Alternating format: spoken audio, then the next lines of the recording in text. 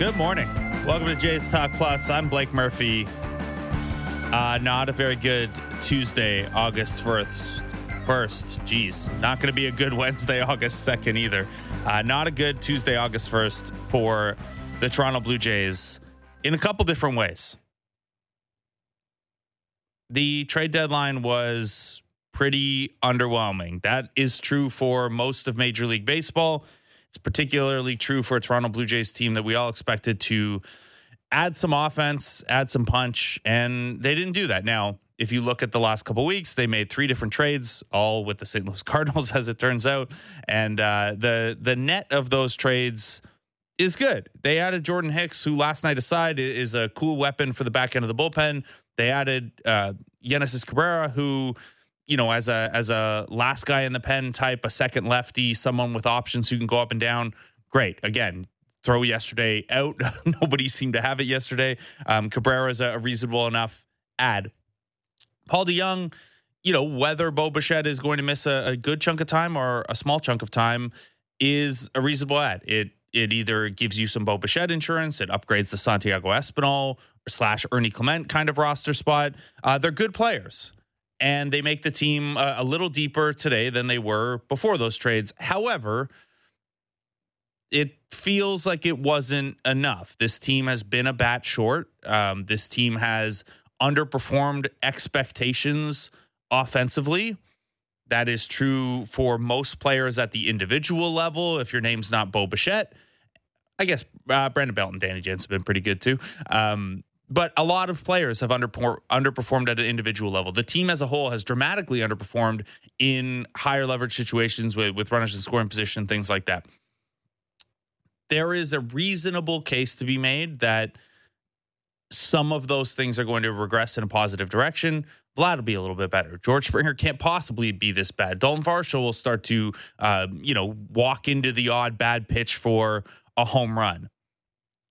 The runners in scoring position thing will figure itself out because, you know, over a large sample, it's not really a sticky skill. All those things are things you can believe, but it's hard not to feel like in a season that's been defined so far by missed opportunities in the division race, missed opportunities in individual games because of the hitting with runners in scoring position, missed opportunities against the teams you're jockeying with for position like Boston and Baltimore, that yesterday was not another missed opportunity. And I get it. There weren't a lot of additions around baseball. None of the American League East teams made huge moves. I don't know that you look at Jack Flaherty in Baltimore, Aaron Savale in Tampa, Keenan Middleton in New York, Luis Arias in Boston, and you say, yeah, those teams got further ahead or caught up to the Jays. I don't think that's true.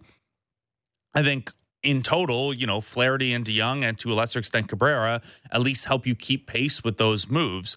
But if everyone else failed to add in a meaningful way, while you didn't fall behind more, you also didn't make up ground on them. You didn't jump them. You didn't exceed them. You know, I made the joke in a piece for sportsnet.ca yesterday that, you know, there's that old joke of being chased by a bear. You don't have to outrun the bear. You just have to outrun your friend. The trade deadline's kind of the opposite. You have to outrun your friend, and heading into the playoff race, you have to outrun the bear, and the bear just got new shoes and took some pre-workout, and, you know, the bear's going. And the Blue Jays looked at their friend next to them and said, well, you know, we think we're as fast as you, and that's fine. I think that is probably something that is going to come back to bite them at some point. Now, it was also a bad Tuesday because Bo Bichette is hurt, and the reporting on that is inconsistent.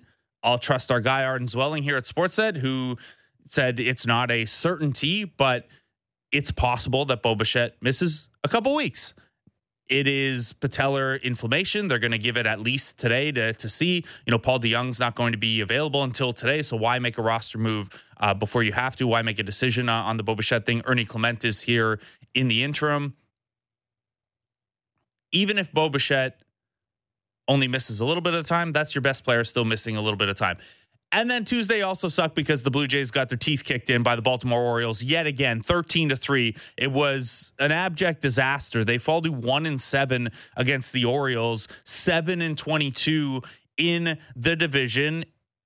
It sucked. The Orioles I don't know. Maybe this hot dog situation is too distracting because now that Keegan and I have blown the lid off of it, it's all anyone can focus on a Tuesday. But it's a disaster. They lose 13-3. They are now 7.5 back of the division. It's just one game. It's just 2 games. It's just 8 games against the Orioles, or it's just 15 games against the Red Sox. But again, it's been a season defined so far by missed opportunities, and maybe losing 13-3 isn't a missed opportunity because you were so far away from the win, but it really does feel like their inability to figure out the Baltimore Orioles, and to a lesser extent the Boston Red Sox, who are not too far behind them, it is, a key storyline of this season. So there's a lot of negativity there. I think a lot of people were feeling that way as the deadline came and went, and the Bo Bichette news came and went, and a 13-3 butt kicking came and went. Let's see how our pal Keegan Matheson of MLB.com, of BlueJays.com, is feeling about it. Keegan, how you doing, pal? I'm doing great. None of that news is good, but I'm at my most comfortable when everything is crumbling around everyone. It's that's my home field. So it was an ugly day, but man, oh man, that was a whirlwind. Trade deadline, Ryu, and a loss like that. That's as busy a day as you're going to see at the ballpark. So busy, in fact, that we got you in a suit down at field level. I know yesterday wasn't the hottest Toronto summer day, but you got a petition here for the deadline to be moved to the cooler months of April or October, I think. Yeah, what a treat that was. A little suit day. You get it about once a year when I really lie about myself and suit up for TV. But, man, we got lucky. If that had have been an open roof, 35-degree day, I think you would be playing a slow orchestral piece right now and doing an in memoriam, having the Blue Jays beat line up to share their favorite memory of me. It would be a short line, I think. I know John Schneider probably would pour one out for you, given his complaints about the heat are often similar to yours. But I don't know from there, buddy. Julia might be dancing. I'm not sure how that plays out. Okay, let's turn it serious. Yesterday was a pretty bad day. Let's start with the high level thing from the game, which is the Orioles once again embarrassed the Blue Jays 13-3 this time. They kind of took the Jays can't win or close games against the Orioles, and we're like, okay, fine. You're worried about close games against the Orioles? Here's a 13-3 drubbing. Jays now 1-7 against the Orioles, 7-22 in division. I know from a statistical and analytic standpoint, there is nothing really to that, but Keegan, it's been pretty dramatic and some pretty high level losses to the Orioles. Is there something to it? It's amazing. And if you can't beat the Orioles, you're toast. You have to find a way to beat this team. The Orioles fascinate me. I think if they spend any amount of money this offseason, they go from scary to terrifying. This is such a well-built organization right now. And Blake, I think back to game 1 of this series when Chris Bassett pointed to what he called their team approach. Not an individual approach, but a consistent team approach. And we saw that again yesterday. They were ambushing the Blue Jays pitchers. Very aggressive, a lot of hard contact, and it just kept happening and happening and happening. That's what it looks like when an offense is functioning at its highest level. They are threatening every inning. They're scoring most innings. And this has happened so fast. This was not supposed to happen this year for the Orioles. This is ahead of schedule, but it's already happening. And when you see them in a division that already has the Rays, Yankees, and Red Sox, who are the old players, we know them, that is a pretty daunting thing if you're the Blue Jays and you are trying to compete in this division and in this league. The Orioles being this good, this quick, has to leave a pretty awful feeling in your stomach. It does. And look, they bottomed out. They did the thing that no fan base wants to go through after that 2016 wild card game. And hey, maybe this is Edwin Encarnacion's fault. He just sent the Orioles back to the Stone Age. They had to tear everything down to the studs. And now they have all this terrific young talent reaching the majors. They have arguably still the strongest system in all of baseball. Their fans paid the freight on that with years of unwatchable baseball. But it's not as if the timeline was that long. 2016 is not that far ago. The Toronto Blue Jays have not made the playoffs that many more times than the Baltimore Orioles since then. It really is ahead of schedule. And, you know, they've kind of jumped the Blue Jays on the timeline, I think, where this year, arguably last year, is the year that the Jays were supposed to take that step to class of the division. Now, something that they could have done to help to that effect is be a little more aggressive at the trade deadline. They opted not to do that. So let's talk deadline. We will circle back to Hyunjin Ryu and his debut yesterday, but you know, it's worth measuring the Jays against the Orioles and the rest of the American League East in terms of what those teams did at the trade deadline. The Rays adding Aaron Savale and some AAA catching and pitching depth that we're probably not too worried about until the Rays turn yet another fringe catcher into a productive guy. You know, the Orioles adding Jack Flaherty and a little before that, Shintaro Fujinami. The Yankees and Red Sox making just minor tweaks.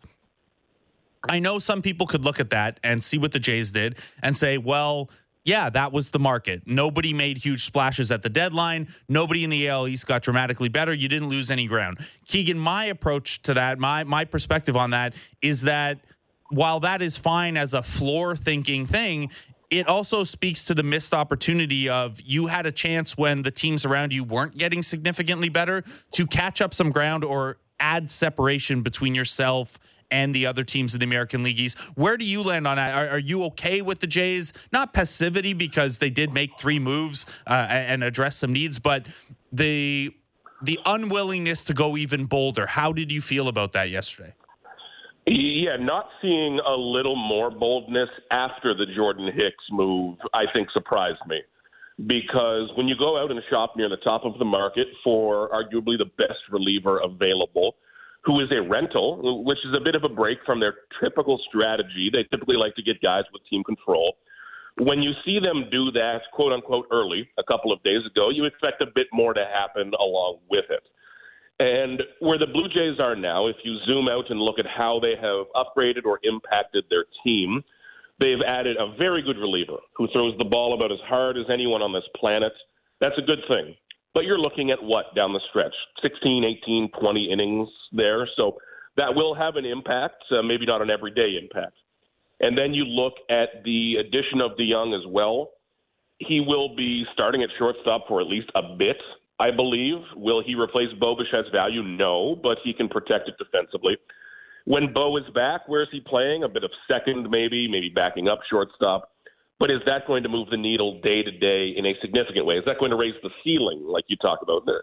Not really, I don't think. It makes them a better team, but not so much of a different offense. I was still expecting or looking for the Blue Jays to go out and find that right-handed bat somewhere, that bat that helps this lineup from the end of the bench, from that absolute ghost town of a 26-man on the roster that has barely been used. I think there's a lot of nights you could slip you or I in there and nobody would notice. And I know this was a tough market. It's a very tough market, and it's easy for me to sit here sipping my coffee and say, you know what, you've got to find a way to find that bat, but really not an ideal market to be shopping in this year. And I think you see that represented by a lot of teams being kind of quiet. Especially on the position player side, we're looking at a market where, you know, the headline items were Carlos Santana and Jeimer Candelario and Randall Grichuk, right? It's not as if, you know, Teoscar Hernandez is Teoscar's Hernandez, to be grammatically correct. We're flying around, and I get that to some extent. You mentioned Paul DeJong, and, you know, he's going to help more on the defensive side than the offensive side. For anyone who hasn't checked out the old baseball card on DeJong, yes, in 2019, he was an all-star. He hit 30 home runs. He actually hit 74 home runs over his first 3 seasons in the majors without even until that third year a full-time workload. So he's got some real pop, but each of the last 2 seasons he also hit below 200. So that's kind of what you're dealing with there. Now, Keegan, what did you make of Ross Atkins's comments yesterday a little after the deadline? Because you laid it out there. It wasn't a very rich market for buyers. There were very few sellers. Those sellers don't have a lot of good players. To use an Arden Zwelling Shai Davidi term, there wasn't a lot of inventory there. But I also read a little bit of frustration into Atkins's comments in terms of whether how the market played out or how some negotiations played out. It did seem a little bit there that he was frustrated with how the day had went. Did you get that sense from Ross as well? I did, and that's where this trade market comes into effect as a living and breathing thing that does not look the same every year. That can be frustrating. It's not a matter of a GM sending a group text to 29 other GMs and saying, hey, I want this. They've got to be selling it. It has to be available first. It's not a Walmart. So Atkins saying yesterday that some of the names that were rumored to be going to the Blue Jays or that they were hoping were available weren't quite as available. And that's a bit of a byproduct of there being a lot of teams stuck in the middle. The middle is such a terrible place. I wish there were just 15 buyers and 15 sellers. The middle is where teams go to die. But a lot of those clubs just on the edge, maybe they're 3 games out, 6 games out, 6.5. And instead of doing something major in either direction, have just kind of altered. I believe Ross called them roster management type of trades, where you're not really changing the franchise, but you're adjusting.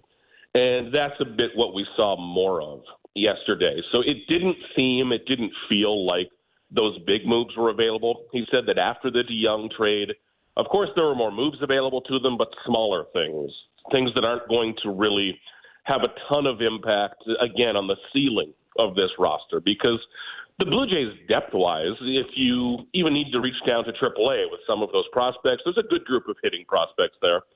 You can find your 25th or 26th man. It was about finding a player who could, maybe 2 or 3 times a week, raise the ceiling of this lineup or change the identity just a little bit, and doesn't seem like that was well-stocked. It doesn't. And no, those names at AAA who could potentially come up and help, they're real. And Ross Atkins even paid lip service to it. I believe he got asked about some of the DFA candidates. And if you didn't see, in addition to Nelson Cruz, some names that are expected to be out there or are already out there on the DFA market, a Trey Mancini, who's a righty bat who hits lefties pretty strong, even though he's fallen off of late. Colton Wong and Gene Segura as kind of infield depth pieces. Maybe one of those guys is an upgrade on the Ernie Clement spot, but we just saw a couple series against Colton Wong, and it is not the Colton Wong of old, to be sure. Now, this isn't, this doesn't make anyone feel better about the trade deadline, but Keegan, you're a guy who focuses in on the prospects a lot. When you look at that crop, and we're talking specifically Addison Barger, Orelvis Martinez, Davis Schneider, maybe to some extent Spencer Horwitz, even though, there's some positional redundancy there in Horwitz's case.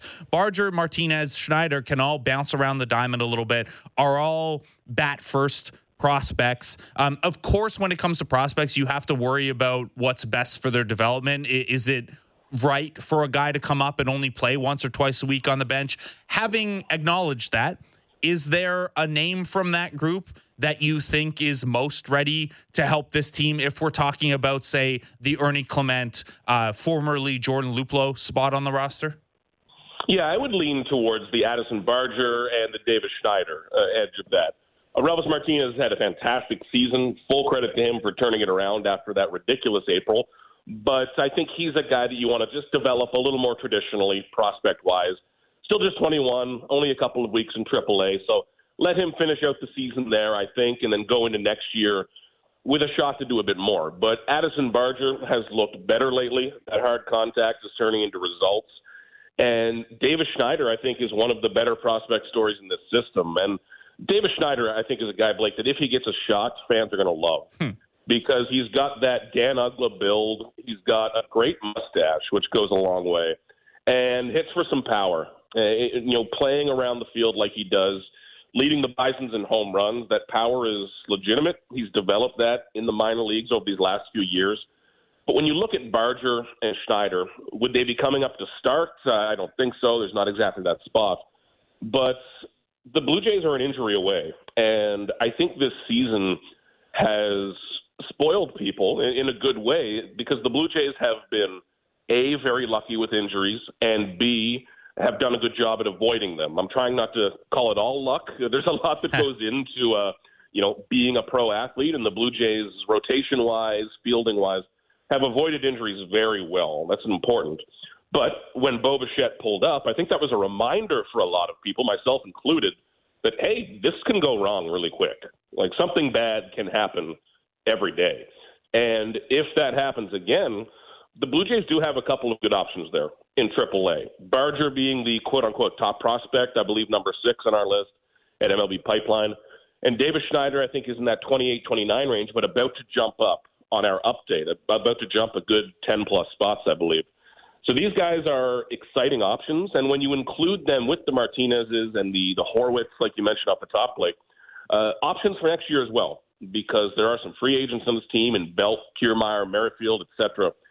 And the secret sauce to all of this is being able to develop guys.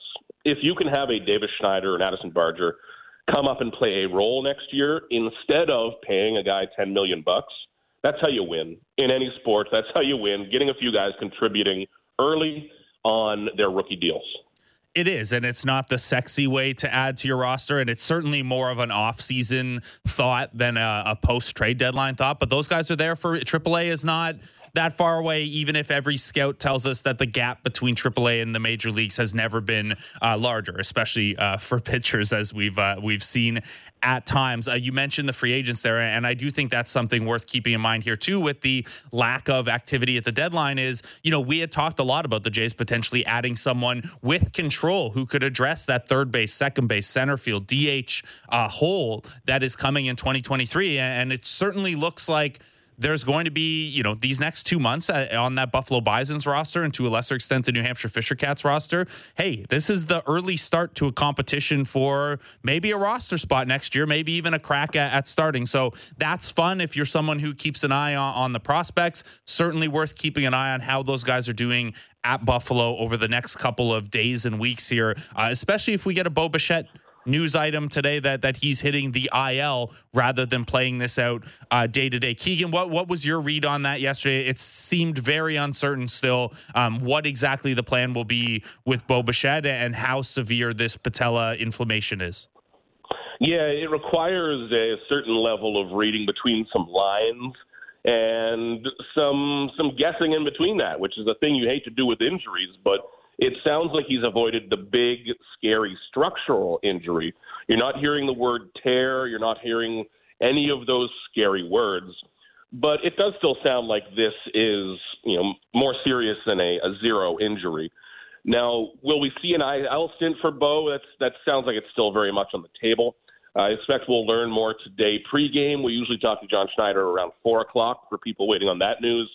But with Bo's knee and the Paul DeJong addition, I think you can start to do some of the math when you look at this.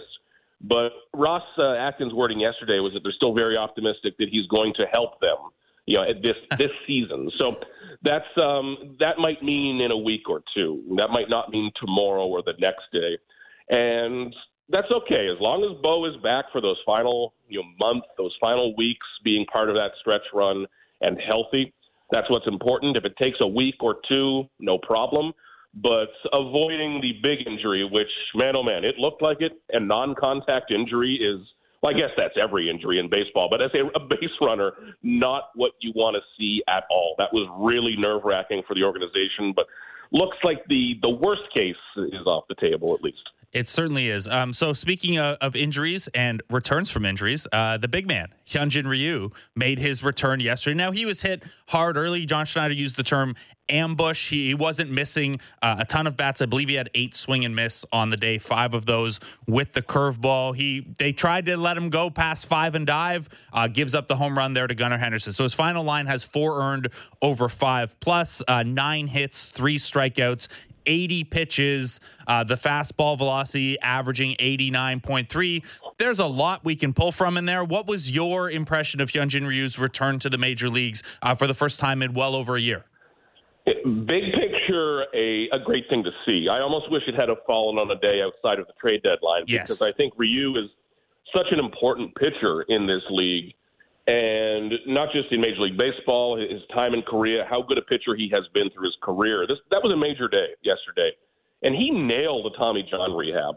Like, when I cover the next Tommy John and the next Tommy John in my career, I'm going to be pointing back towards how Hyun-Jin Ryu did his.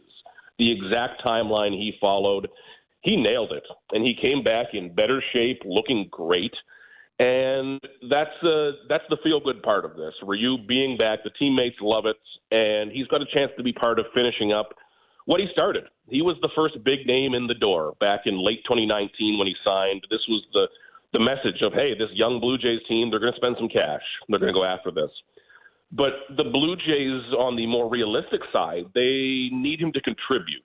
There's no time for moral victories, unfortunately. I would love there to be more time for that, but it is getting to the point of the season where the Blue Jays will unfortunately need Ryu to be good right away. And that's tough. That's a lot to ask for Ryu because there's such a fine line for him, whether he is throwing 89 and getting hit hard or if he's up to 90, 91 and missing bats. It's a fine line. He has done a brilliant job of walking that fine line for most of his career. But like we saw yesterday, when he's on the other side of it, there's a ton of hard contact.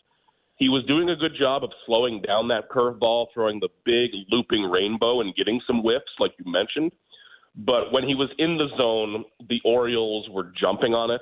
I think that's going to be what the next team tries to do as well against Ryu.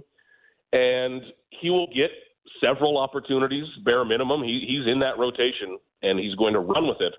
But the Blue Jays need it to be immediate, which is a tough ask for a guy coming back with a scar on his elbow after nearly 14 months. So a bit of an awkward balance there, but I think Ryu is a guy you can still bet on, and a guy who certainly has earned a lot of respect with this and earned some more shots. Certainly has a similar sentiment maybe for George Springer, who is heading into some nefarious territory here. He is 0 for his last 34. That is 1 out off of tying the Blue Jays franchise record for hitless streak. Ed Sprague did it back in the day. Danny Jansen did it in 2021. The logical answer to this is George Springer's just going to find a hole. It's going to happen here. But where is your level of patience, your level of grace for George Springer right now as the OPS dips below 700 this late in the season? Yeah, this is another great example of how patience changes through the year. If this is April, you're saying, hey, this sucks, but it will turn. But at this point, the Blue Jays are in a playoff race, and George Springer was brought in to perform in the postseason. The Blue Jays need to get him there. He needs to be in those moments, and we haven't seen it lately. We've seen some quote-unquote hard contact where he's barreling it up. It's being hit in the air, but it's not going far enough. It's dying close to the warning track. We haven't quite seen that. We haven't seen the speed as much lately as well. This is a long season. These guys are sore and tired, absolutely, and that impacts some players more than others. You never know quite what a player is dealing with fully. And the Blue Jays need Springer, period. This guy has to be part of their success. This is, even if he goes another 0 for another 34, this is, for me, not a discussion of what do you do, who plays right field whatsoever. George Springer has to be part of their success. He is such a dynamic, all-around player in the field, on the bases, at the plate, an incredible leadoff hitter when he's there, but it has not worked lately. And an OPS under 700 for George Springer just doesn't make sense. That is not what you would have expected ever. This is, I guess behind Alek Manoah's start, this is one of the most surprising things we've seen this season. Because in terms of big injuries, Blake, big injuries that we hear about or know about, hasn't been much with George. He's been healthy. Right field seems to have been a good move for him. But the offensive numbers not being there is tough. And he's come up in a few big spots lately where the Blue Jays need a bit of that magic. And it hasn't been there. So, like you say, he just needs to find a hole. This will break at any moment. But, again, you don't have a lot of time for soon or tomorrow or eventually. when the calendar's in August. You certainly don't. And guess what? If you thought things were bad against the Orioles, you're headed to Boston for another series with another team you've really struggled with this weekend. And that team's only a game and a half back of you. So, get busy living if you're George Springer and the Toronto Blue Jays. Thanks so much for taking the time out this morning, Keegan. Keep up the great work. You got it, buddy. Take care. Keegan Matheson of MLB.com and BlueJays.com. He mentioned Springer coming up in a big situation, not just the for stretch, but coming up in big spots. And I think, some of the struggles of this team were pretty evident in the sixth inning last night. Now, look, the Jays went on to lose 13-3. Maybe it wouldn't have mattered, but Brandon Belt leads off with a double. And then Vladimir Guerrero Jr., George Springer, Matt Chapman go down in order with a runner on second and nobody out on 7 pitches total. That is just they just weren't competitive at bats, especially at that part of the game. And it leads us to a question from Ryan Talbot on Twitter, who asked, can you explain how Chapman has such a high WAR? He's a strikeout machine. Now, look, I'm not YJ's on Twitter. I'm not the stats guy, but the Matt Chapman strikeout thing is real. He struck out 3 times yesterday. He struck out 9 times in his last 5 games. He's at a 27.6% strikeout rate on the season. I know that sounds extremely high. We do have to recalibrate a little bit, though, given the high strikeout environment we work in right now. So, for example, there are 400 players this year who have been up to plate at least 100 times. Chapman's 88th in strikeout rate. That's high, but it's not like tippy top of the league. It's not that he strikes out a gargantuan amount. It's just a little higher than you'd like. Now, why does he have such a high WAR? He's been worth 3.5 wins above replacement per Fangraphs. Well, he's a very good defender at a premium defensive position. That goes a long way. He's not a base stealer, but he grades out as a plus base runner in terms of not making outs on the base paths, even though, of course, as with anyone, we remember the ones that he does, taking the extra base first to third, second to home, things like that. So very good defender at a premium position, grades out as above average on the base paths. And then despite the strikeouts, he has been about 25% better than an average hitter at the plate when we factor in the fact that he also takes a lot of walks and has hit for not just decent home run power with 14 home runs, but he's had 33 doubles on the season. So don't let the strikeouts cover up too much there, Ryan. Let's take a break. When we come back, let's take a look at the Orioles side of things. The vibes are too good around the Baltimore Orioles. Anthony Santander, post-game, talking to our pal Melanie Newman, and you get the feeling that this Orioles team is on a wave, and whether they added or just tweaked at the deadline, there was going to be no shortage of confidence in that clubhouse. Let's take a break. Let's talk to Melanie Newman about exactly that as Jays Talk Plus continues on the Sportsnet Radio Network and Sportsnet 360. Discussing the biggest stories that matter to Toronto sports fans. The Fan Morning Show with Ailish Forfar and Justin Cuthbert. Subscribe and download the show on Apple, Spotify, or wherever you get your podcasts.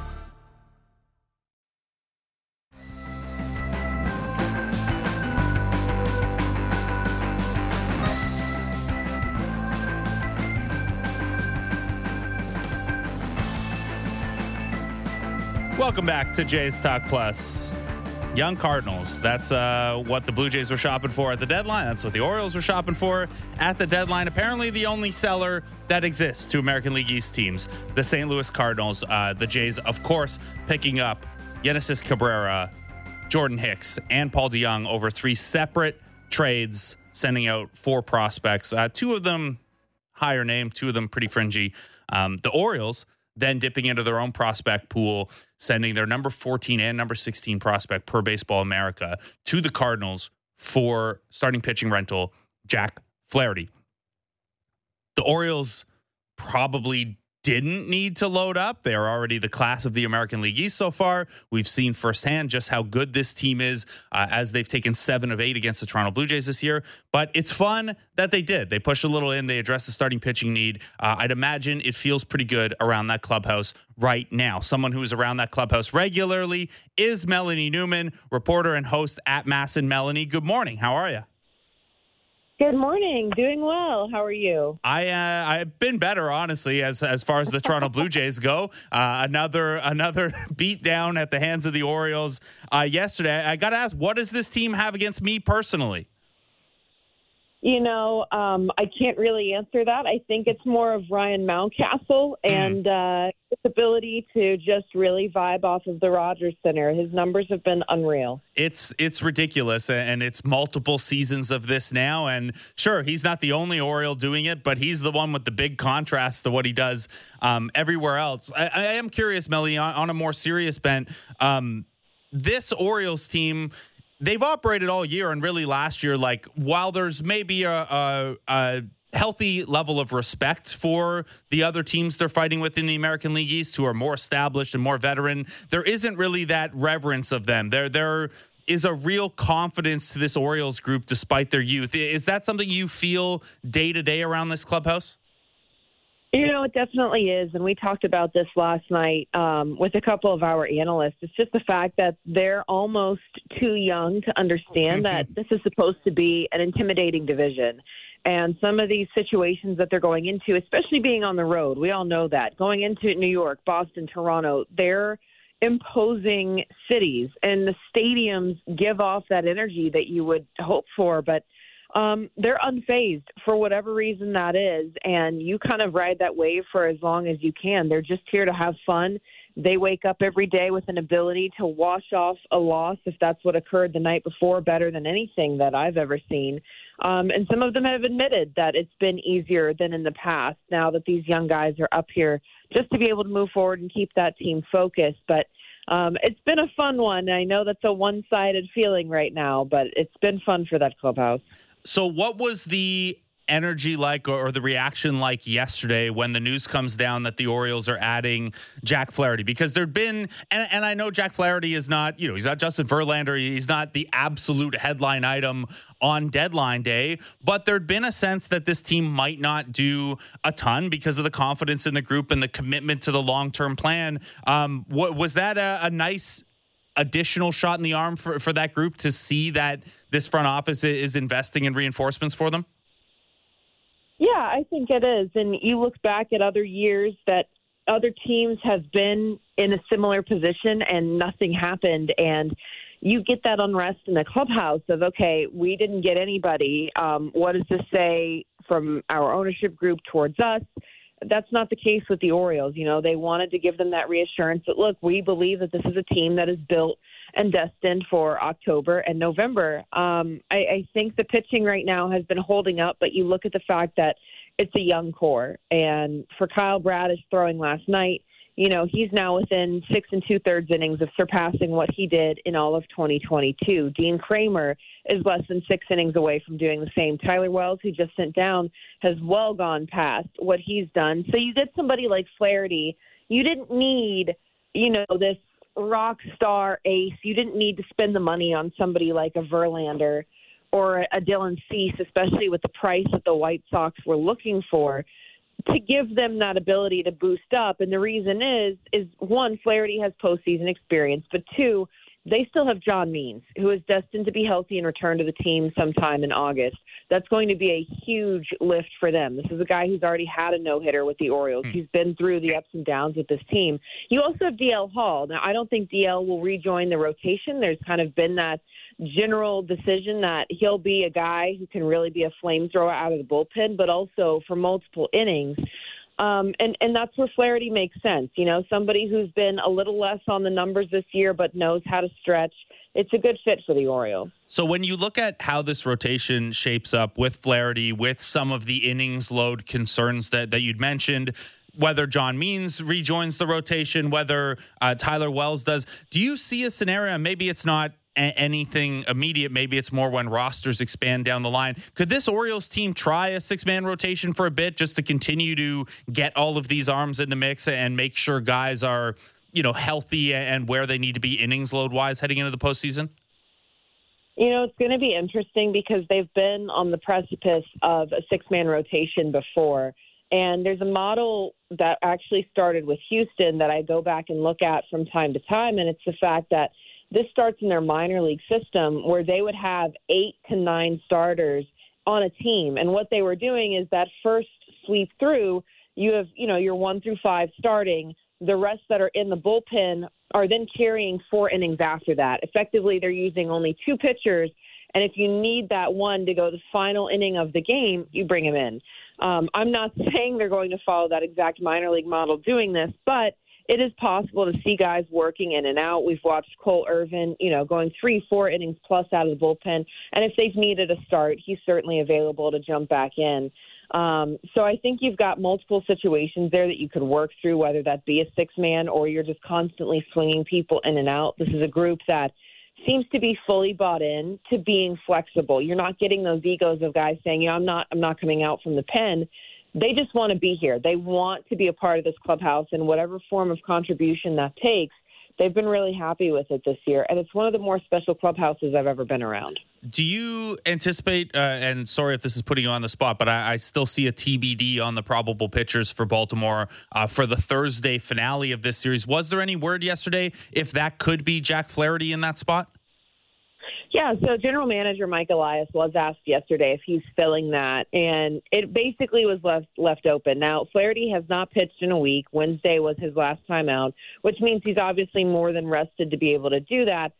They're just, at this point, leaving the door open and saying, hopefully he's here at that point, and, we'll kind of see. I wish I could give you a more concrete answer than that, but basically the door's left open to see if he can get up here in time, and if not, they'll be figuring it out. And that's where I go back to, again, guys like Cole Irvin, who have been in the pen and obviously are starters that can come out and fill those gaps. I know that he's in Double-A right now, so he's not necessarily a near-term option for Baltimore. But I am curious because, on the surface, at a high level, you look at Tyler Wells' numbers, you see a 3.80 ERA, and yes, some indicators underneath that are a little troubling. And I know he'd had 3 rough starts in a row. Is the expectation that Wells will rejoin the major league team at some point, or is this kind of a, hey, go down there and figure some stuff out and we'll evaluate on the fly? What is the plan with Wells right now? For Wells, he just went, so this is not going to be something that comes anytime soon. And like I said a minute ago, I think you go back to the main reason he is where he is right now is just how far past his innings that he is. There's a little fatigue that's going on there, even with the break from All-Star, kind of expanding that rotation, giving him a chance to skip. You could still see that peeking through a little bit. And I think there's a degree of why they sent him to the pitching lab that we have in Bel Air, Maryland, is maybe also getting back to his root mechanics that he had to start the year that made him so successful. But this is a guy, again, he wants to be here. He wants to fight for those 7-8 innings of work. However, you have to adjust to the fact that pitchers who came up in the year 2020 had the weirdest comeuppance of anybody, and trying to find a way to stretch those innings year over year. When we are coming from a time where pitchers used to throw 300-400 innings, it's just not that way right now, and they've got to find a way to give him a breather and hopefully have him rejoin at some point, especially down the stretch. Grayson Rodriguez, another guy who dealt with that loss 2020. Now, he did get 102 innings or so in 2021, but a shortened season last year, and he's up over 100 already. He, at least to me, doesn't look like a guy feeling the fatigue. He's been pretty terrific since he came back up to the major league level. We'll see him tonight in the third game of this series. What has been clicking for Grayson Rodriguez since coming back up? Yeah, for Rodriguez, it was all about confidence. Coming up here, getting a little bit rattled because the thing is his numbers weren't out of this world when he made his initial major league debut. This was somebody who you could see still had a little bit of groundwork that he was trying to go through, and then got thrown into the fire at the point where the Orioles needed a starter, and he had to figure things out from there. So he comes back now. He's got a better sense of himself. He went back to some of the stuff he needed in terms of the way that he's using his pitches. The best part about it is, you mentioned the fatigue. That fastball at 98, 99, touching 100 on occasion is not max effort fastball. That's what you want to see from a pitcher, especially when you're talking about the durability through a season for a rookie. But it's just his ability to attack the zone again. He's not nibbling anymore. It's not giving guys really a chance. He knows exactly what he wants to do, has a better plan, I think, in place with James McCann and Adley Rutschman. And it really just comes down to that zone aggression and his confidence in being up there and knowing how to kind of properly rifle through his pitch selection, especially if one might not be working for him up front. So that is an awful lot of positive and a lot of things going in the right direction for the Orioles. And that's why you sit atop the American League East, right? It's a very difficult division and you've outperformed just about everyone. I am curious, though, Melanie, if there are concerns left over after the deadline, after the Jack Flaherty and Shintaro Fujinami additions, where are the spots that the Orioles are, keeping an eye on, or where you're, personally your concerns lie? Hey, this Orioles team is really, really good, but if there's something that's going to keep them from playing deep into October, what is that element? Where is there still a little bit of uncertainty for this group? I understand this is going to come off very conceited, but it's from everything I've seen, this is the only truth that I've known. I don't think they have any concerns left. I think you go out, you get the starter that you need. Fujinami has shown us that he can throw 2 innings, and not just 2 innings, but 2 innings of high leverage relief. That is incredibly difficult to come by. And you look at his ability to give Yennier Cano, Felix Bautista a break. It's letting other guys work back into the mix as well. So I just said, too, you have John Means and DL Hall coming back. That's perfect. You have stacked arms at this point. If anything, you're fighting to find a place for them. Tyler Wells could come back. Jack Flaherty is going to join. You look at the position player side of things. Brandon Hyde has a very unique problem right now in that it's almost a little league team, and he basically has 2 men who can play at every single spot. It's the most ridiculous thing I've ever seen in my life. But you have both Ryan O'Hearn and Ryan Mountcastle, first base, DH. James McCann has been a stellar backstop this year for the Orioles, in addition, obviously, to the face of Adley Rutschman. You look at the outfield that's also been stacked, and that's adding to the fact that Cedric Mullins and Aaron Hicks are also due to come back off of the IL. Adam Frazier has been holding it down at second base, but you've got Ramon Urias, who can go anywhere. Gunnar Henderson, I think, is going to be a generational talent, and he's also got Jorge Mateo, who, as you guys have seen, his range, defense, and speed is just something to kind of sit back and stare at. So I really feel that preseason, a lot of people were barking that there needed to be another bat. This team has shown them that they are delivering everything they could have possibly wanted. They don't really need to go out and find another piece. No, and I don't think it sounds conceited because, we look for it here in Toronto. It's like, yeah, I guess their defense is like slightly below average at some spots, but Cedric Mullins is going to come back and that kind of resolves a lot of that. Jordan Westberg is just like a part-time player who'd be the top and most exciting prospect call up for most teams in the league. It's a lot. And Melanie, I don't dig it. I got to be honest. I'm not looking forward to like 7 or 8 years of this. It's something that Baltimore has waited a very long time for. These fans are just the blue collar salt of the earth. They hold steady with this team. I wish I could explain more of what a renaissance it's been this year to see Camden Yards absolutely pack out for this team. But again, they deserve it because they've earned every single ounce of it. And again, since March, that's been the word for them is playoffs. It's not a good season if we're not in the playoffs. And that's given the fact that in March, everybody had them set to regress from last year and be worse than last year. That was never going to be the case. Yeah, it's fun. It would be more fun if they were not in the American League East, but Camden is one of my favorite ballparks to visit. Obviously great when that stadium is as it has been this year. Could do without some of the Baltimore Orioles magic here at Rogers Center, though. Melanie, thanks so much for taking the time out. Good luck with your morning Toronto coffee expedition today. I know that's a regular for you on the road. Appreciate you taking the time out. You know me very well. We'll be at one of my favorite parks later today. Melanie Newman, reporter and host at MASN, MLB Network, ESPN, having a lot of fun around that Orioles team right now. And who can blame her? Who can blame them?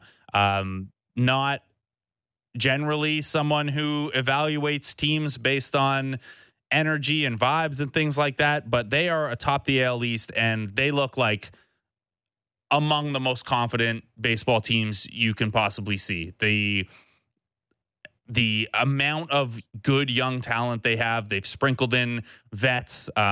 Jack Flaherty isn't a frontline starter, but he's going to help there as they try to manage these workloads. Now, I personally have a little bit of concern about, hey, you're going to enter any playoff series, and on paper, the opponent is probably going to have a better looking rotation. But I've thought that for the last 2 years about Baltimore, and they just keep on cruising. Gunnar Henderson, by the way, he does the thing that's always so impressive with young players where he's clearly making mistakes in the field, but he's athletic enough and has a good enough arm to make up for it still and still make the plays.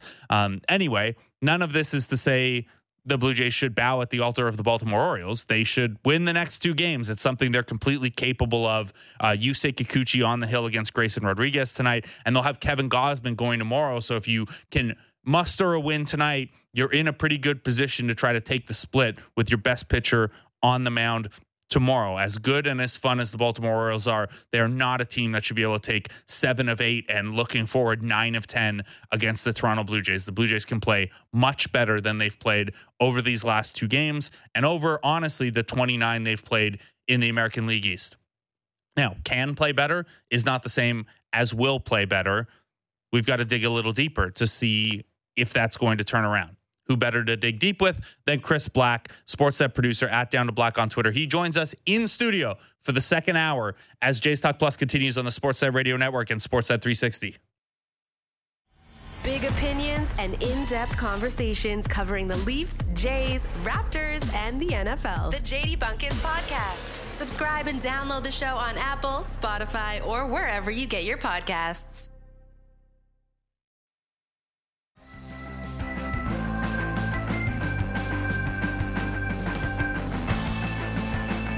Welcome back to Jays Talk Plus. I'm Blake Murphy. That is probably the worst cover of a song you could possibly hear.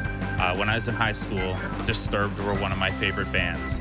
But that cover sounds like David Draymond of Disturbed trying to do a Crash Test Dummies voice, trying to do Simon and Garfunkel. It is truly bad.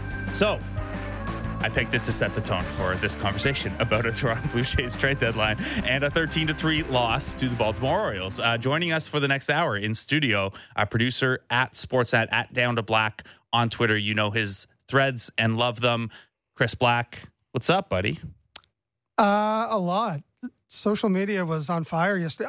I was just talking to some folks in the control room, and I told them when I went to play it, last night was a good night to play hockey. A little late night men's league or shinny.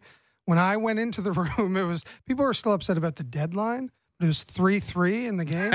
And when we got out, finished, showered up, went back out to the parking lot to have a pop, it was 13-3. And it was, a good game to not consume live, I would say.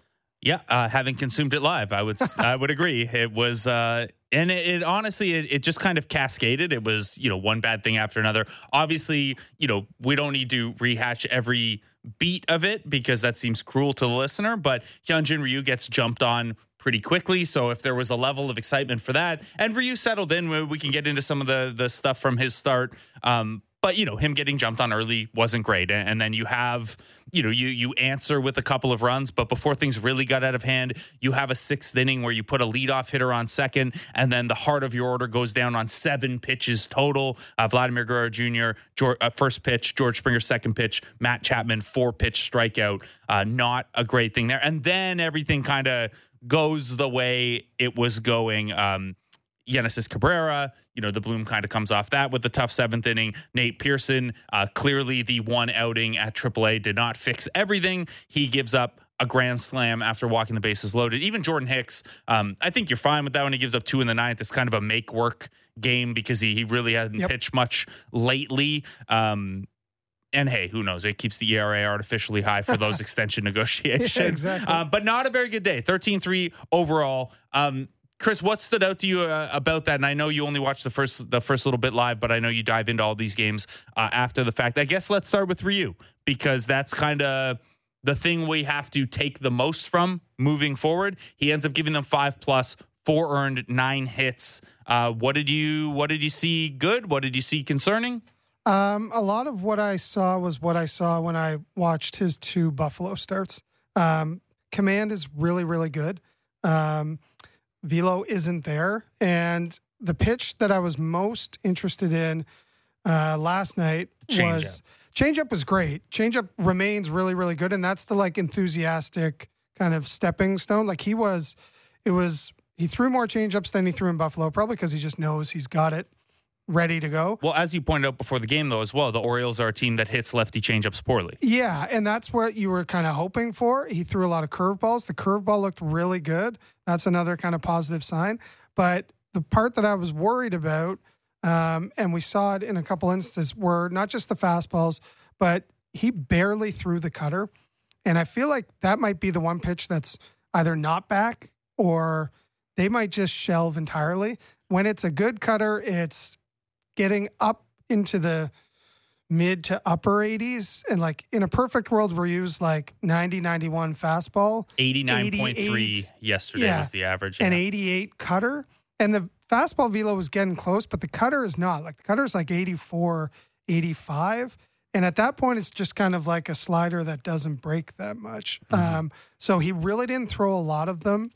And we have heard from some pitchers in the past that's the toughest pitch to get the feel back for. Yeah, and I honestly, when everyone was talking about Ryu's recovery from Tommy John, I wondered if part of the reason why a guy like him could come back so quickly is because he's relying on a 90-mile-an-hour fastball and a changeup. Like that kind of stuff doesn't put a ton of strain on your arm, but the cutter kind of does. Like out of all the things that he would throw, the cutter would theoretically be the hardest, as you said, to find the feel for, but also kind of get the velo for. So I'll be interested to see how much he uses that pitch going forward. We definitely saw fewer fastballs than we saw in Buffalo, which again makes sense. I kind of feel like he's kind of going to be like Manoah is right now, meaning when he plays or pitches against a team that's not a great offensive team, he can have some success. When he faces a team that chases changeups, that doesn't show a lot of plate discipline, he can have some success. But the Orioles are a really good hitting team, and it was still decent. Like if he wouldn't have come back, and this isn't me debating the decision because I see the logic in it, but if he would have been done at 5 innings with 3 earned, I think we all would have said, yep, I'll check mark. I'll sign up for that. So the middle changeup that Gunnar Henderson hits for a home run. Yeah, like I understood the lefty platoon, all that stuff, but there were reasons to be optimistic, and also you saw the limitations of Hyunjin Ryu coming back from Tommy John. And you were going to Richards anyway, so that maybe you are comfortable with the righty versus lefty 100%. In that spot anyway. Now, part of why Ryu was allowed to go back out for the 6th, I think, was, well, one, he had the rough first inning and then pretty much settled in from there. Urias had the double against him in the 2nd, but otherwise not a ton of hard contact outside of that first inning. Couple loud outs, but nothing too dramatic. And then also, he was remarkably pitch efficient for a guy who allowed 9 hits and walked a batter. He only threw 80 pitches over 5 plus the Gunnar Henderson home run. Now, pitch efficiency doesn't matter if you're not pitching well. If you're throwing the first pitch and they're hitting it every time, sure, you're going to be very pitch efficient per batter, but you're not going to have great results. Is there an element of you, though, that finds encouragement in the ability to get through 5 on fewer than 80 pitches, just in terms of what you can layer on from here? Can you nibble a little bit more? Can you be a little bit more aggressive outside of the zone? And hey, if things are going well, maybe we look at Hyunjin Ryu as occasionally, at least against a bad team, that end of August stretch of schedule, maybe he could be a 6-inning guy at times. 100%. I really like, but with him, like I remember when we were talking about Manoah in this scenario where we talked about be over the plate first and then learn to work those edges. With Ryu, it's something completely different. He can work edges all game long. And it's not like there's not an added benefit to him going further out. You know what I mean? Like, especially with the changeup, like a changeup way out isn't going to elicit a swing the way a Manoah breaking ball would, or something like that, like a nasty breaking ball. So that was great mechanics. By the way. Yeah, thank you. That was my wrong hand. But yeah, the curveball, and we saw him throw some curveballs in the dirt to elicit some swings.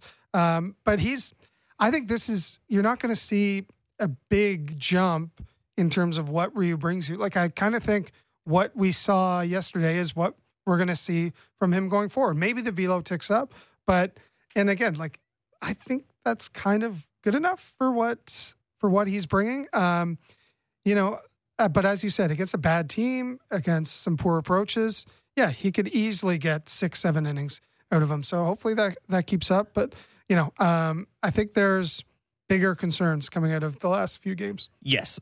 So just to close the Ryu note, his next two starts, if the Jays stay on this 6-man rotation, will be against the Cleveland Guardians, not the Boston Red Sox, and then the Chicago Cubs. He's the 5th man in this 6-man rotation, so he'd get the final one of those starts. Now, you can always choose to go with Kikuchi on normal rest on the 13th against the Cubs, whatever. You've got a lot of options with the extra rest you'll have by then, and then off days on the 14th, 17th, and 21st. You can kind of do a number of things there. You have a thought? What would you do because they have so many options, because they have a 6-man rotation, because they have off days, they've got another seat. Now, the division isn't necessarily in play anymore, but they've got a 3-game set in Baltimore in a few weeks. Yeah. Which 3 start? Let's assume Gossman is for sure in there. Let's assume we know about Bassett's platoon issues. We know about his struggles against the Orioles. Barrios kind of the similar platoon issues. I not want as Barrios bad. in that series regardless. Who would be the third guy you'd want to see in that series? Honestly, it's probably not I'm not optimizing it for best 3 starters because I want some separation between guys anyway. But I'd probably roll it Gausman, Kikuchi, Barrios if you can work the rotation that way. I haven't gone through. You've got 3 off days in there, so really any order is on the table. But I actually like Kikuchi against the Orioles with how lefty heavy they can be, and I mean I just like Kikuchi right now a lot anyway. So I think that's what I would be. But yeah, like you could. It was interesting seeing what Ryu did last night. Whether you'd want to put him back in against the Orioles, I don't know what the answer to that question is, but just something. And as I said, like 7.5 back now, maybe lining things up for Baltimore isn't top of mind. Yeah, maybe you are trying to slide into that third wild card spot so you get the AL Central winner in the first round. And look, to be honest, after this Red Sox series, the Jays' schedule is going to turn. Maybe not after this Red Sox series because the Guardians are okay, but they cannot hit, and you have that, and they just traded Savale, and you do have that stretch in late August coming up where you'll go Cleveland, Washington, Colorado, Oakland, Kansas City. It doesn't get easier than that. And I'm not putting obviously if they lose these next 2, you're 9.5 back. You've only got a couple left against the Orioles. It's more or less gone. I do think if you could salvage a split here, 5.5 back, 3 more against the Orioles later this month, that 2-week stretch of easy competition, I don't think you could rule it out entirely. That's just such a soft part of schedule. And I know when you're not playing good baseball, the opponent doesn't really matter. Right. You can lose to anyone. But when we're looking ahead that far, I think it's reasonable. But you got to win tonight. You got to salvage a split here. It feels like every game we were talking about biggest series of the year, biggest game. Like this is one of those. Kikuchi's been in this spot a few times where like in kind of spots where they really needed wins as well. And he's come through quite often this year. So this might be his biggest start of the year, I would say. Yeah, and the Jays' results when he pitches are pretty strong. They've won 3 of his last 4 starts. They've won 5 of his last 7. They've been doing pretty well, and we can pivot there. We'll do some trade deadline stuff. We'll just save that for the second block for the sake of splitting this up. We'll stay on this series for right now. So Yusei Kikuchi will go tonight. They let him go a little longer last time against the Dodgers because the bullpen was in disarray, and heading into an off day, that extra bit there was important. But also he was electric against them. 1 earned over 6 innings, 8 strikeouts. The second consecutive start, he had 8 strikeouts. We're at 3 starts in a row now without giving up a home run, which is, lowering the bar maybe artificially low, but given what his season had been like, it feels important. Are you at a spot with Yusei Kikuchi where this 5-inning training wheel thing can be put behind him? Kind of, but also he determines that to a certain extent. Like we were talking about Ryu and ultimate pitch efficiency. Kikuchi's kind of not the exact opposite of that, but way more on the other side of the spectrum. I mean, there have been some times though where they take him out after 4 2/3 or 5, and he's in the 70s for pitches or low 80s. Well, because they were afraid isn't the right word, but managing against that third time through the order. And I know we're chopping up small samples into even smaller samples here, but his OPS against the third time through the order is actually less than the first 2 times through the order. And while that's probably noise, it's worth noting that your third time through the order stats are heavily skewed toward the top of the order, right? Because you don't face 7, 8, 9 guys first. Very often. You only face 1, 2, 3 first. So I do think there's some encouraging signs if you look into the third time through the order stats. Yeah, and what I like about what he's been doing as he's kind of righted the ship, there was a little hiccup maybe a few weeks ago, it's the breaking ball stuff. Mm-hmm. It's sliders and curves, and it's the slower breaking balls. Really like that pitch for him.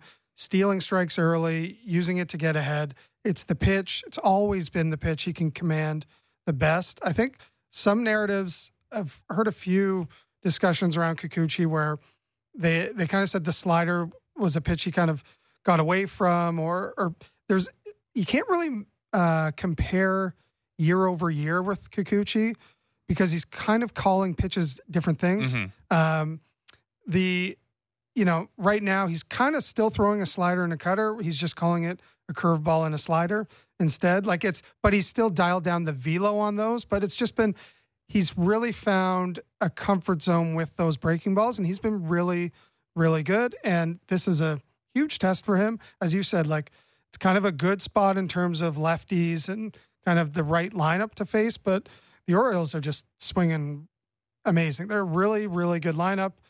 Could have done more, which we'll talk about later on the other side of things. But yeah, it's a good challenge for him tonight. Yeah, only Jack Flaherty and Shintaro Fujinami coming in. But yeah, this is a team that can't find playing time for Jordan Westberg, who would be most teams' most exciting prospect call up. And he's just a part. We'll see him today because I doubt they play Adam Frazier lefty on lefty. We'll probably see a very different look than we saw earlier in this series. Westberg, of course, starting yesterday against Ryu. Okay, so also in that game, actually, one more thought on the starting pitching. We're in the 6-man rotation. We're all pretty sure that it is going to be the case for this 17-17 stretch. That's 2 5/6 way through the order.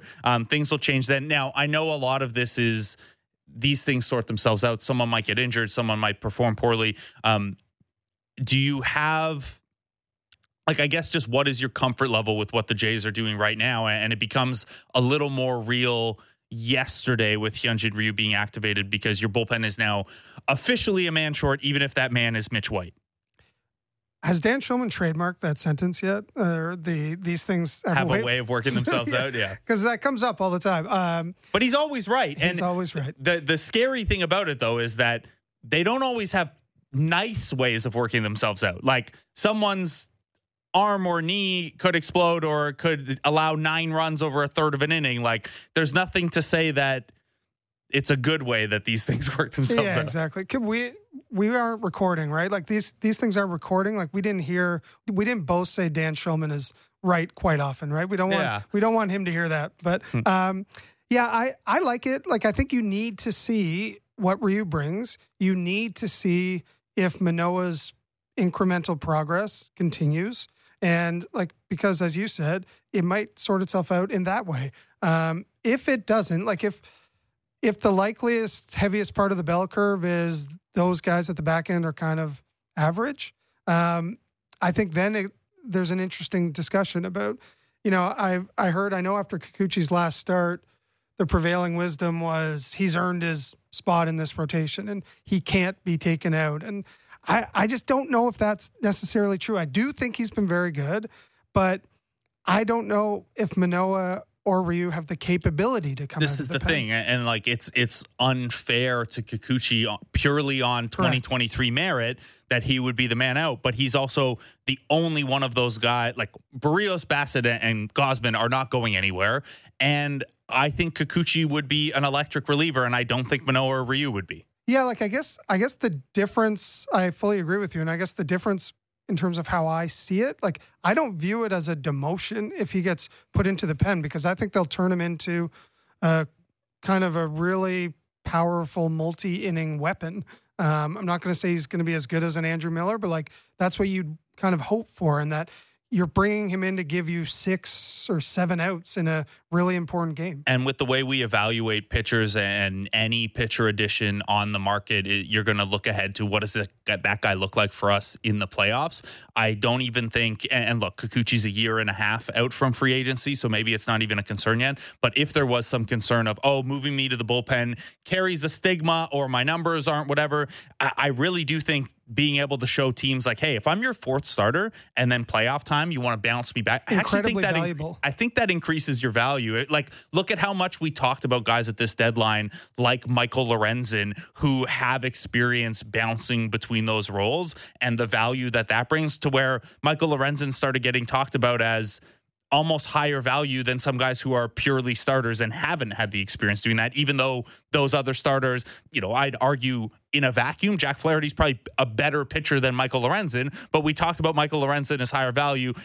Partially he's having a better season, but also that ability to do both is really valuable this time of year. 100%. It's the Ross Stripling, when he was at his peak, when he was right, that was part of his great value, was being able to be whatever you needed. So if that's what the future holds for Kikuchi, I don't view it as a demotion. I think he could be a valuable weapon. And as I said, I think that's like where we're likely headed and what like the types of things we're going to be discussing in a week to 10 days to 2 weeks. And it's the timing of it is a little awkward too, because you're going to hit that spot where you have off days 14, 17, 21, 31. So you've got a lot of off days there.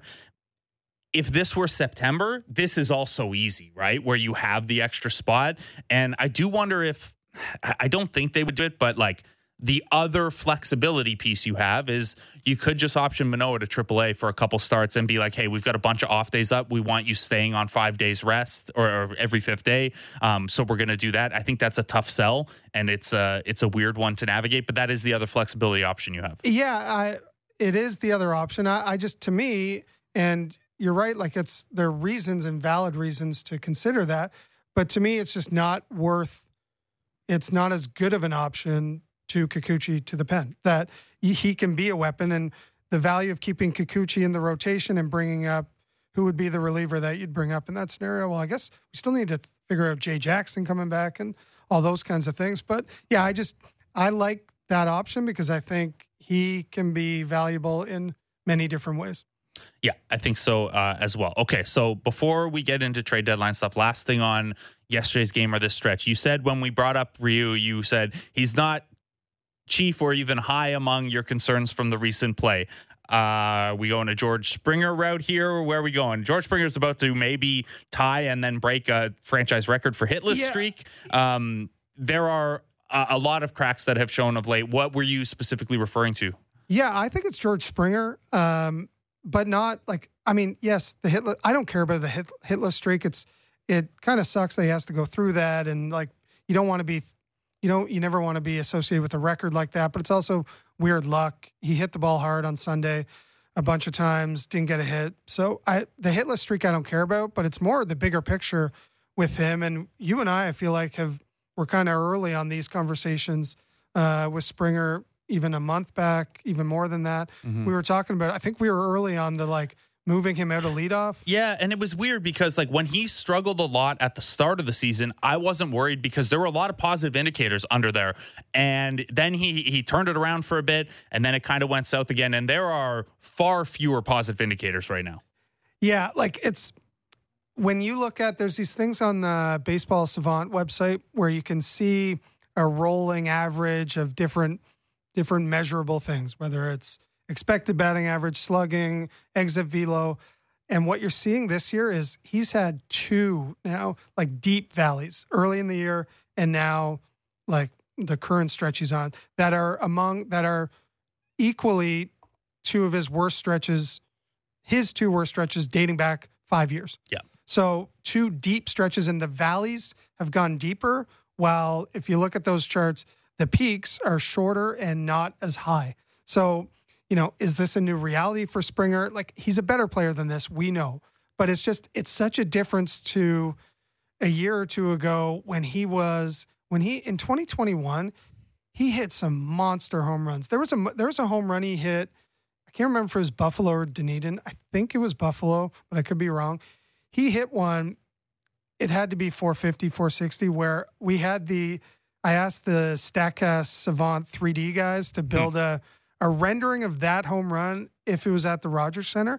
And it was like a fifth deck and not even like along the line, like fifth deck. It was a massive shot. We haven't seen a lot, like forget the cold stretches, like forget figuring out what's going on with them right now. Like we just haven't seen that explosive, powerful George Springer a lot this year. So, and the other thing that comes up as you have multiple valleys and as you have extended valleys, certainly we expect George Springer to regress positively at some point. He is not a 695 OPS guy, even here, shortly ahead of his 34th birthday. Like it's too early for him to have dropped to that guy. But when we talk about regression, we don't talk about you're regressing to 2019 All-Star MVP ballot George Springer. The level to which we expect George Springer to regress changes over time.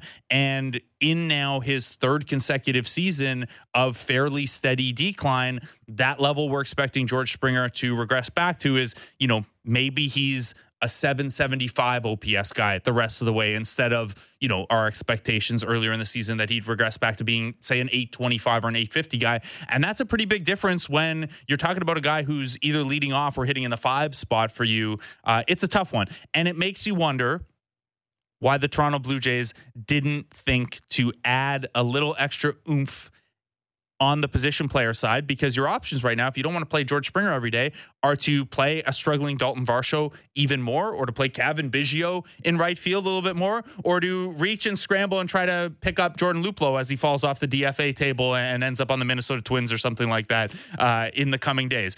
You probably would have felt a lot more comfortable with an extra right-handed hitting bat. Let's take a break.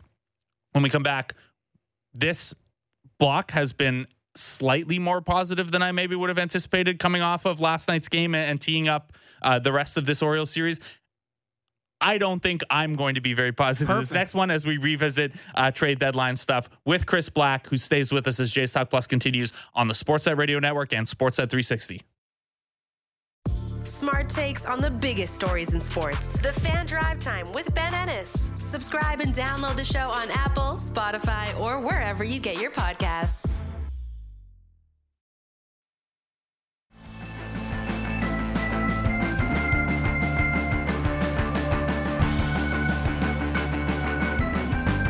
Welcome back to Jays Talk Plus. I'm Blake Murphy. Those who know that song is a little reference to some other non-baseball news that may have came out this morning. We won't ask Chris Black about that because he has no idea what I'm talking about. We will ask Chris Black about the Toronto Blue Jays trade deadline activity or lack thereof. Chris Black, we'll start broad and we'll narrow down from there. I have a feeling we're going to disagree a little bit on the overall state of things. How did you feel about the Toronto Blue Jays deadline? I really liked the Hicks pickup. I love the Hicks pickup. I liked the necessary pickup to back up Bichette. And then we were all expecting, one more bat. And I think we were all expecting, and I also think without any inside knowledge that they were probably trying to get that bat, and it just didn't happen. I'll give you inside knowledge. They were trying to get that bat, and it didn't happen. Now that doesn't forgive not doing it. Everyone's trying and either succeeding or failing to do things. But yeah, they wanted one, and I think anyone who watched Ross Atkins' media availability yesterday picked up that sense of frustration on his part. Yeah, reading between the lines of both what he said and when you read the clips and quotes from over in Seattle, Jerry Dipoto, yeah, very, very strange. The Mariners are fascinating anyway, because this is the second time in 3 years they've been in the wild card race and traded away their closer. And from a purely I play out of the park baseball standpoint, I get it. You sell high on your closer, you turn them into anything. Every closer is going to turn into a pumpkin at some point. But the optics for your fan base, the optics for the room for trading away your closer multiple times in wild card races, and then not going all the way on selling expiring pieces, like every indication we've gotten over the course of the year is that they haven't really talked much with Teoscar Hernandez about a long-term extension. So he's headed to free agency. His value has kind of cratered, so maybe they didn't want to trade him at the low of his value, but it's get something for him or get nothing for him. And you did not operate as if you're a team that thinks you can win the wild card. It felt like, reading between the lines, that there was an impression or some type that it was not a 0% chance, but like that they were not going to trade Teoscar to the Blue Jays. It felt like there was a tweet that came out midday that said the Blue Jays were front runners for Teoscar. But then when you read between the lines of what these guys were saying afterwards, it seemed like the Jays were interested, and we're parsing words and we're speculating, but it seems like they were interested in Teoscar, and it seemed like it would have been, publicly acknowledging a loss on a trade, I feel like, for the Mariners to move him back to Toronto for pennies on the dollar. Like, he wouldn't have carried a big value. His overall numbers aren't great. The bullet point everyone hits on leads the league in strikeouts. I really don't care all that much. Still mashes lefties. For a part-time DH, fill-in, pinch hitter, I don't care about the strikeouts. Matt Stairs struck out a lot and was the best postseason pinch hitter of all time. So, like that stuff I didn't care about. But I was intrigued by that. And where I'm intrigued by, yes, I would have hoped that they added another bat. But where I think I differ in most people's reactions to this deadline is what the marginal value of that one right-handed bat would have been. Like, if they would have added Tommy Pham, what do people really think he would have contributed as that extra righty up? Like, I feel like it's a really small marginal amount for the difference in what people's perception of their deadline would have been. And I know we're kind of getting into the weeds here, but I like the other moves a lot. And I would have liked that last piece, but I don't think the difference in how people feel about the deadline is commensurate or equal to what that right-handed bat would have brought. Sure. I will say this, though. They have given 82 plate appearances this year, and we'll take Tyler Heineman out. They've given 62 plate appearances to Nathan Lucas, Jordan Luplow, Ernie Clement, and Spencer Horwitz. Yep. That is a number that you would like to go to. And, hey, we're 2/3 of the way, so that's only another 30 plate appearances the rest of the way from that slot. But it's still 30 plate appearances that you'd upgrade from Ernie Clement, Nathan Lucas, and Jordan Luplow to that player. I'd also say that you would probably like to give Dalton Varsho fewer than the prorated amount of the 403 plate appearances that he's had so far. We just talked about George Springer's struggles, and if you wanted to get him more regular off days on merit or on, hey, let's try to get him right physically, whatever is up there, you can't currently do that as you're constructed. We've also seen a number of times in late game scenarios where John Schneider, he hasn't said he felt hamstrung, but there have been moves where you'd certainly like a different right-handed look off the bench, or there are moves that weren't made probably because that bat wasn't there. And those are harder to capture the way you're saying with the Tommy Pham type or whoever, Teoscar, because those plate appearances are not created equally. I fully agree, and I agree with all those points, and but to me, that's where the value in a Teoscar was DHing against lefties, pinch hitting for Kiermaier or Varsho late in games, but he wasn't, you're still not going to, and this is where I always landed, like, they made a commitment to defense, pitching, and that's worked by and large so far this year. I didn't think they were all of a sudden going to pivot away and put a Kyle Schwarber type in left field and all of a sudden be... No, even like Josh Naylor came up as a name. It's like, well, even Cleveland, who's not trying to win, doesn't trust him in a corner outfield. Yeah, so I didn't think they were ever going to drastically change. I didn't think Varsho was going to move to the bench. And so But I'm not saying move to the bench. I'm saying he's fifth on the team in plate appearances, and he's in an extended trouble spot at the plate. You would love for that to be maybe he's 7th or 8th on the team in plate appearances. Still an everyday guy nominally, but a couple extra, off days here and there or pinch hit situations here and there. But when, the big unknown here is Bichette, but if Bichette is healthy relatively soon, he's back in a week Paul or so. DeYoung takes some of those because second Merrifield base. He goes to second base. Merrifield goes to left. So when I saw that, it's still not, again, I still thought that Teoscar was maybe coming. And I think that made perfect sense. But I still also, to me, this was an improvement on if you have Merrifield in left a little bit more.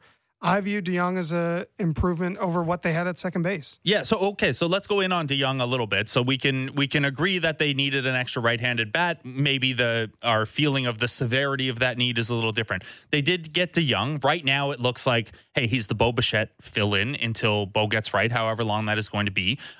Where are you? I think we all like the defense. The defense grades out well pretty much however we look at it. I'm sure you're a believer that if you can do it at shortstop, you can do it at second base, even without the reps. Yep. Okay. So where are you on Paul DeJong's bat? Because this is a guy who hit 74 home runs over his first 3 seasons, only one of those in which he was a full-time player. And since then has completely fallen off a cliff. Yes, hit 19 home runs in 2021, but also hit under 200, hit a $150 last year and had to spend a good chunk of the season in the minors. This year, he's kind of split the difference.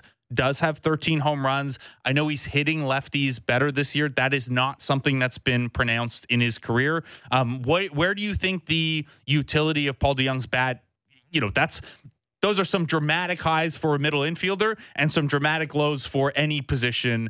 Where do you think that comes out in the wash?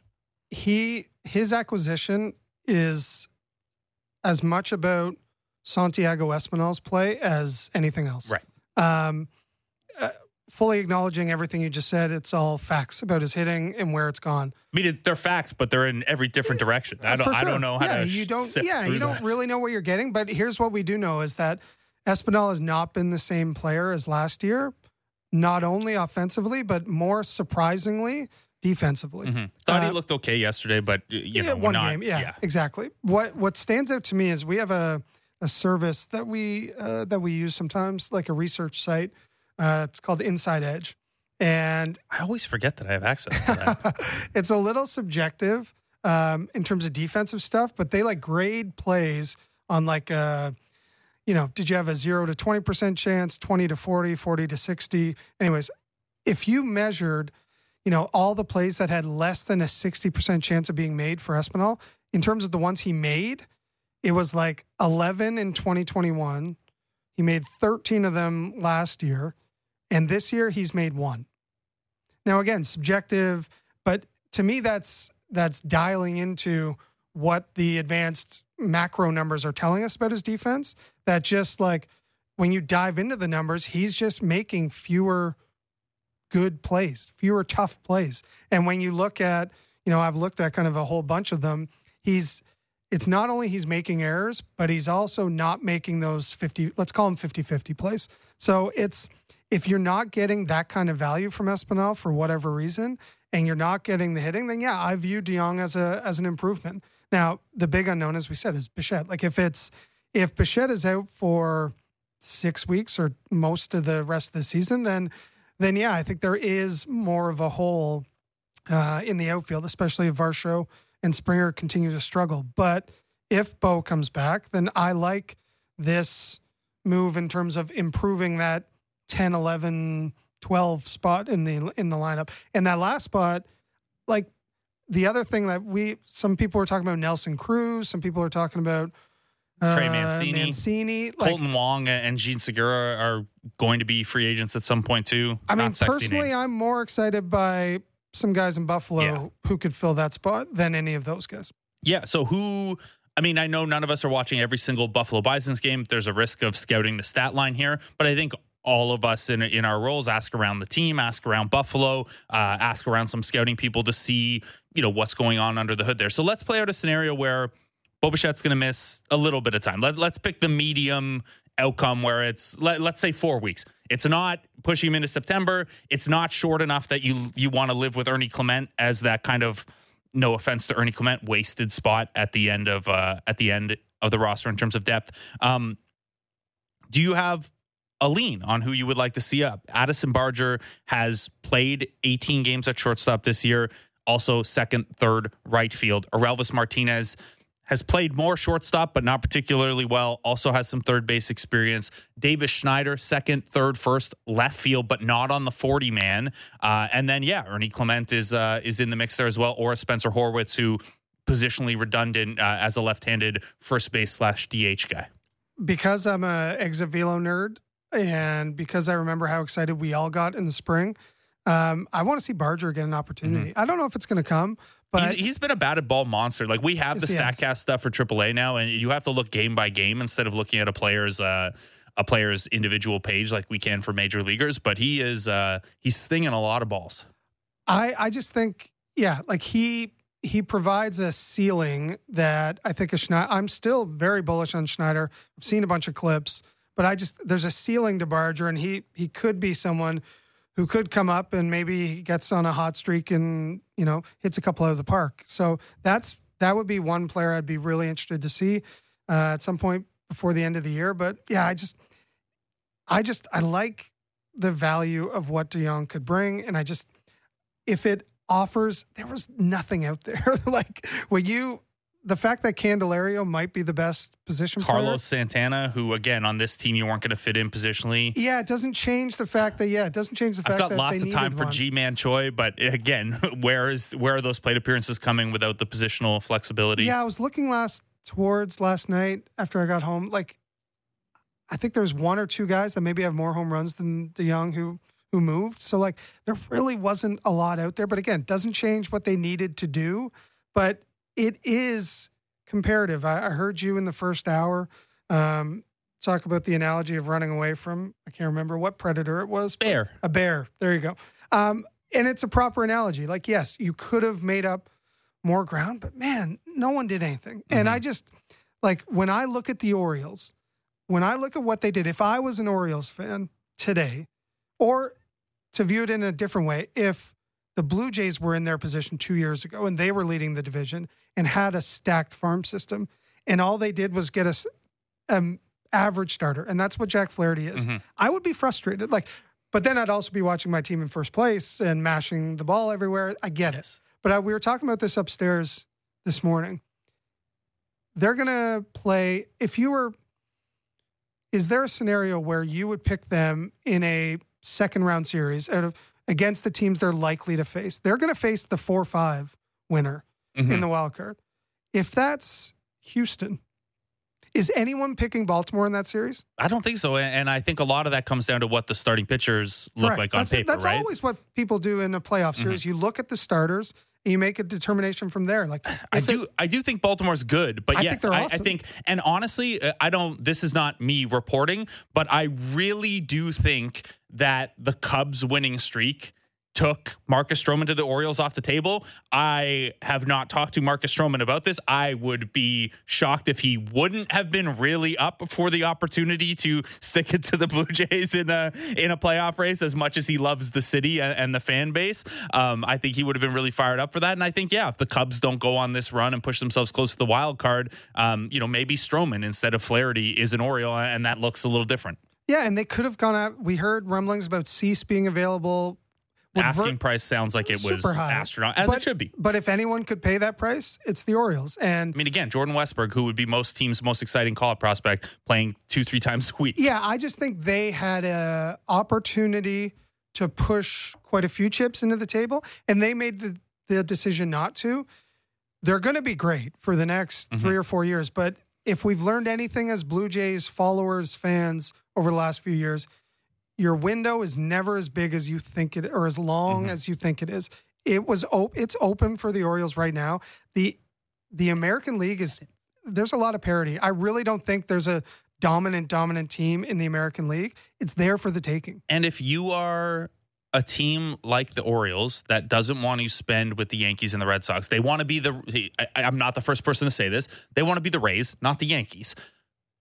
Striking while all your good young star players are completely free by the standards of baseball, everyone making the minimum, that's the best time to do it. I mean, the Jays are running into that as we go along here too, where Bo and Vlad are deeper into ARB, and the money is going more commensurately to your young players. So I'll pivot off of that, because another thing that Blue Jays, and we won't say this is a missed opportunity, because, again, the prices are what they are. But we can look ahead to a very weak free agent class. We can look at a Blue Jays team that is going to have a couple of marquee free agents. And one of the things that this front office has always talked about, all of our analysis is colored by the fact that if this front office puts chips in the table for a trade, almost always that is going to include a player who is controllable. So when we looked at second base options, left field options, things like that, we really did tend to focus on guys who could be a part of this year's team and future years. Now, Paul DeJong is not that. His $12.5 million player option for next year, the Cardinals actually footed the bill for the buyout as part of this deal. So the Jays just can walk away from that option. I think they will at $12.5 million. Whit Merrifield, a free agent. Matt Chapman, a free agent. Kevin Kiermaier, Brendan Belt, Jordan Hicks, a free agent. There are going to be some spots to fill.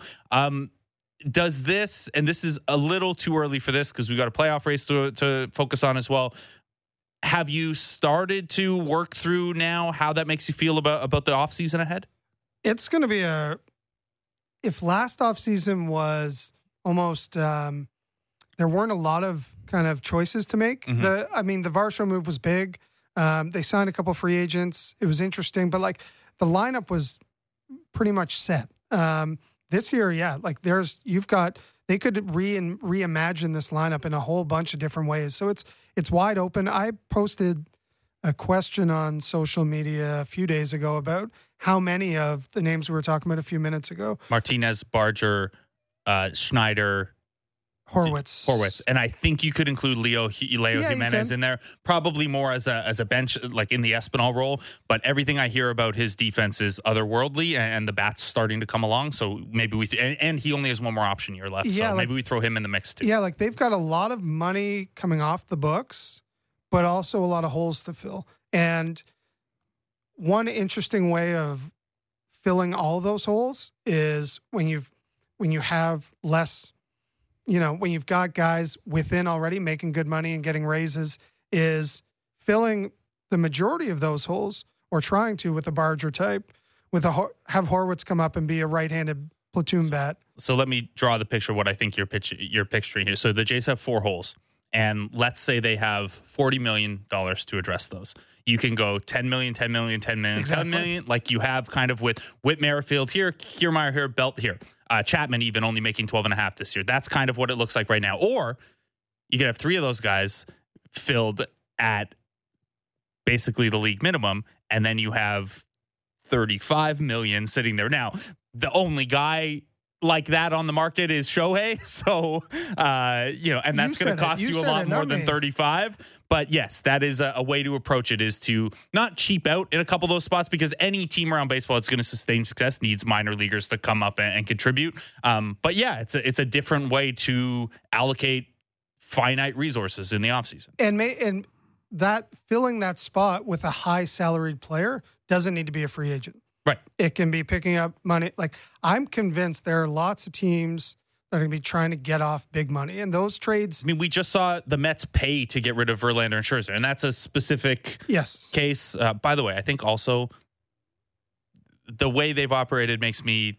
I think they're going to be a big Shohei player. So do I. Oh, 100%. You can't... He's become the Steve Ballmer of Major League Baseball. So yeah. But without a salary cap. Yeah, like everyone, when Max Scherzer came out with those comments yesterday, everyone was like, oh, they're not in play next year. And I'm like, I wouldn't be so quick to assume that. But yeah, listen, it's fun to say, hey, maybe the Jays could be players for Ohtani. There are some massive, massive markets that are going to be in play for him. But, maybe it's maybe it's in play for Nolan Arenado. Maybe the Cardinals really decide to just take it down to the rails. I would be more than okay with that, spending $30 million on him and then filling in those gaps somewhere else. So it's that kind of optionality that they have now. That's exciting. But yeah, as you said, that's more of a October, November thread than an August thread. But it is something that is important here, because I do think it's a component of the Jays not adding at the trade deadline, adding anyone with term at least, other than Genesis Cabrera, that they have done their offseason shopping early at times by with deals like the Whit Merrifield or Jose Barrios deal. So I think it is an important piece of information. Chris, we've only got 2 minutes left. So the addition of Genesis Cabrera, Bloom comes off a little bit yesterday, but we like what we've seen for the most part. Jordan Hicks slots into that bullpen, 4 arms now with 30% whiff rates or higher. Assuming Jordan Romano is back at some point, are you comfortable calling this a top 3 bullpen in baseball? Yes, absolutely. I think they have trying to end on a positive. Hey, why not? I think they have the deepest pitching staff in baseball when you consider starting rotation and bullpen. now. This was a couple of days ago before some two ugly games a little bit, but they were leading the American League in ERA and strikeouts, something that a Blue Jays team has never done before. They've led an ERA a handful of times, but never led in both of those categories. And I think these are the types of things that we tend to forget about when we're lamenting the offensive struggles. And the offensive struggles are real. And see, I don't forget about it when I'm lamenting the offensive struggles, because I look at the offensive struggles and I see a game like what day is it today? Wednesday. So a game like Mondays where the bullpen keeps you in it. They do a great job to make what looked like a game that was going off the rails. They keep it winnable for you, and you can't nab it back for them.